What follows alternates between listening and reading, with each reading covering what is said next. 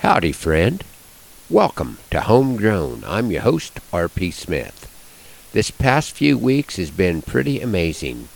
I've traveled nearly 4,000 miles on the poetry trail, the busiest month I've had in many years.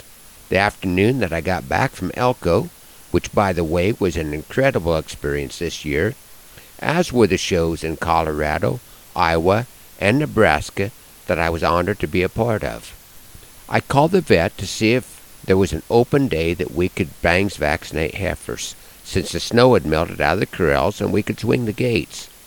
After making arrangements for Wednesday afternoon, I went back to the office and checked the sale barn reports and was excited to see that the calf market had made a nice run to the upside.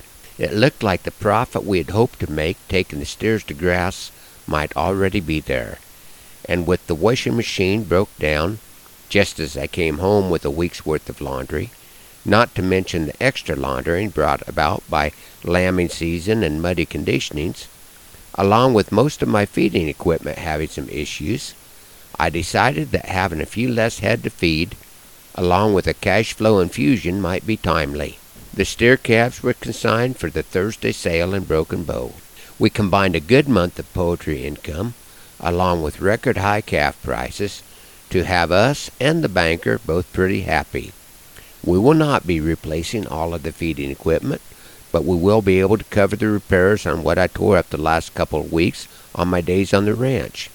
And we are continuing to consider what pieces of equipment are the right fit for the future of the ranch.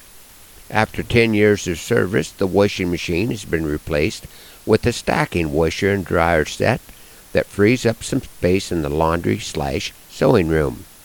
But will take some adjustment by my not very tall spouse as she learns to slam dunk wet laundry into a dryer, the door of which is higher than her head. To celebrate being home and a good sale, Beth and I went out for dinner following the sale, which, because of timing, will probably also count as our Valentine's Day outing.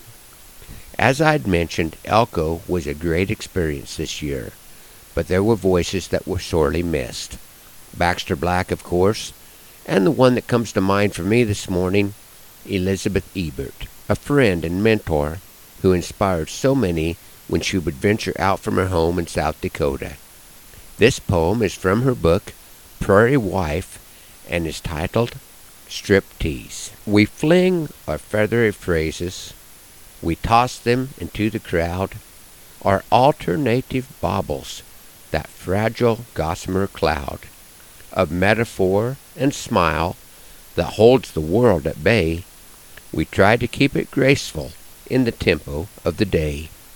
But sometimes, 'neath the humor, the rhyme, and the song, the audience will get a hint of things that went all wrong, of broken hearts and unhealed wounds, of fences long unmended, and we become far more exposed than we had first intended. And some may clap, and some may laugh, and some may merely stare, when we've finished with our verses and stand before them bare. And those things that we've kept hidden, they will know, at least in part, for poetry is often a striptease of the heart. That was Striptease, written by Elizabeth Ebert, taken from her book, Prairie Wife.